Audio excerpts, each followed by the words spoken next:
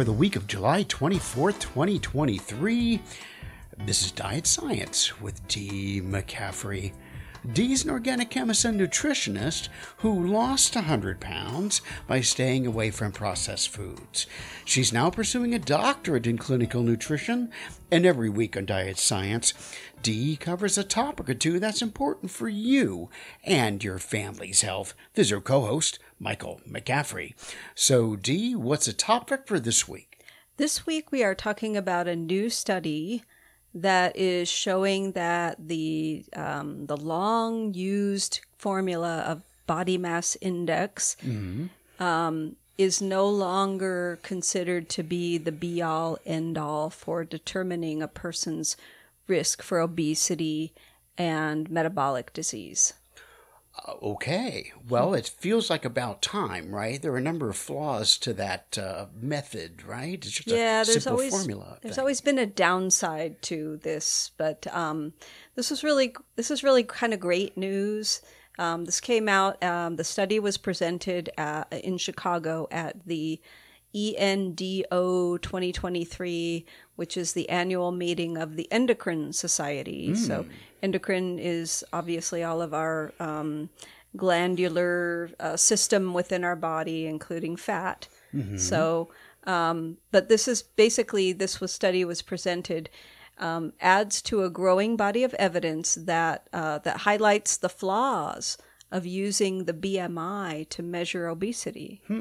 So, and so to just state, I've gone through my master's, going through my doctorate. The BMI has been something that we have had to learn how to do and then use that as in our assessments for clients. And I've always kind of cringed a little bit when I have to tell one of my clients what their BMI number is because, well, for some people it can be quite alarming and it might make them feel bad. But, a lot of people, their BMI number is, indicates whether they're in the obese category or the overweight category, normal or underweight. So, and basically, it was kind of cool. Like, 'cause this study came out in June. It was presented in Chicago at that conference.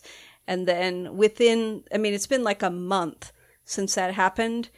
And my school is already changing their policy on using BMI, that we're going to a different way. Right. I was like, woohoo, all right, we don't have to use this as our indicator anymore. But what is happening? So what is body mass index? Let's just kind of break that down for everybody. So body mass index is a number that is calculated using a person's height and their weight. So it's kind of almost like a height to weight ratio in a way. And the way it's calculated, it's actually a very simple calculation. You take, typically we use it in the metric system. So you would take a person's weight in kilograms, and then you divide that by their height, which is measured in meters, and then that height number is squared. So their height squared. So basically it's the weight divided by the height squared. And then that will give us a number, anywhere from, 15 all the way up to above 40. So depending on, a person's weight and height. There is a converted version of that if you want to use the regular English or what we call the imperial system, where you can use the weight in pounds. So you take the weight in pounds, you divide it by the height in inches squared, but then you have to multiply that by 703. And you'll get the same number, whether you use metric or whether you used imperial. So now let me just explain the weight BMI categories. So and usually why we use BMI is to determine disease risk, especially metabolic disease risk, obesity, and then any disease risk that is associated with obesity. For example, diabetes or heart disease or cancer. So we would put people in these different categories. So if you're underweight, your BMI number would be less than 18.5. 18.5 or less would be underweight. So, and that's sometimes also an important number too, because, not all of our patients are overweight people. Some of them are underweight. They're malnourished. They're not getting enough nutrients. So we might also want to know whether someone is underweight. Well, the one flaw I've recalled is that it doesn't recognize muscle mass. If you're building a lot of muscle mass, you're actually building a worse BMI number, which is, I think, silly.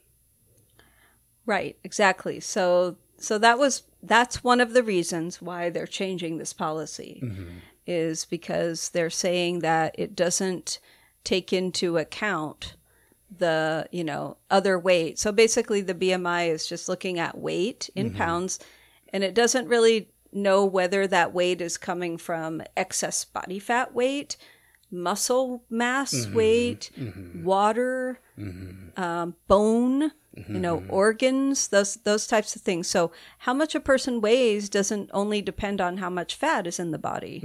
And that is why, like a bodybuilder, that was always the flaw that has been continuously talked about in, health circles, is that, well, this BMI number could, it could show somebody who's actually very fit in the obese category, just because they weigh more. For example, a bodybuilder has a lot of muscle. What if you have a lot of muscle, but you're short, right? You could have a very, muscular body where that muscle mass is very dense. Then you do your height to weight BMI calculation, and your number is above 30. Yeah. Right? So, which I didn't get to. Underweight is less than 18.5. Normal is considered 18.5 to 24.9. And then 25 to 29.9 is overweight, and then anything above 30 is obese. So a person who's muscular but short could get a BMI number that's above 30. So, and that's ridiculous, right? They're not obese. Right. So now you kind of strike that off the list of tools, basically. Yeah, we're taking it off the list of tools. So, and basically what the medical profession now is going to move to is going to be using some other assessments, not just a BMI number. They may not get rid of it completely, but they're not going to rely on that solely. Right. Because what we need to do is we need to look at, first of all, obesity. It just, in simple terms, refers to when someone has an excess amount of body fat that is considered the healthy range. So total body fat percentage greater than or equal to 25% for men would be considered overweight, like excess fat. And then if for a female, it's 32% or higher body fat percentage. So we would look at that. But then we also have to look at, one of the things that came up in this was that, different ethnic groups tend to carry their weight differently. And so, for example, African Americans and sometimes even, South Americans would have bigger hips and thighs than they would have, and maybe smaller waists. And so now we're looking at measuring the waist to the hip ratio and using that also as an assessment tool. They're basically saying that the type of body fat that is in the hips or thigh area is typically actually maybe even protective to metabolic disease, whereas the visceral fat, which is the fat that stores around the middle, like the belly fat, that fat is the type that is very inflammatory in the body, and it sends signals to the other cells in the body for inflammation. And so that's the type of fat that they're really concerned about. And so they're looking at ways to assess that as well, which typically can now only be done like through a scan. You'd have to do some like an MRI scan to really see where the fat composition is, the distribution in the body. So yeah, so basically, but I just have to say, this is good news for everybody that we're not just relying on this BMI number anymore. And, because a lot of times I feel like it makes people feel they're into some kind of a stigma in a way. Oh my gosh, my BMI is in the obese range now. It's like, oh, will I ever get over that? And like, how hard do I have to work to get my BMI down into the normal range? You know? Right. And, maybe we shouldn't be just looking at that. We need to look at other things.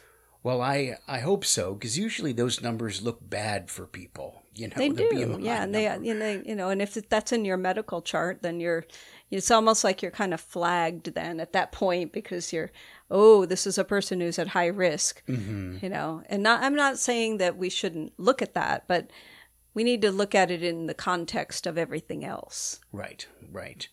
Well, thank you, Dee, for another informative week. Diet Science is the official podcast for Processed Free America.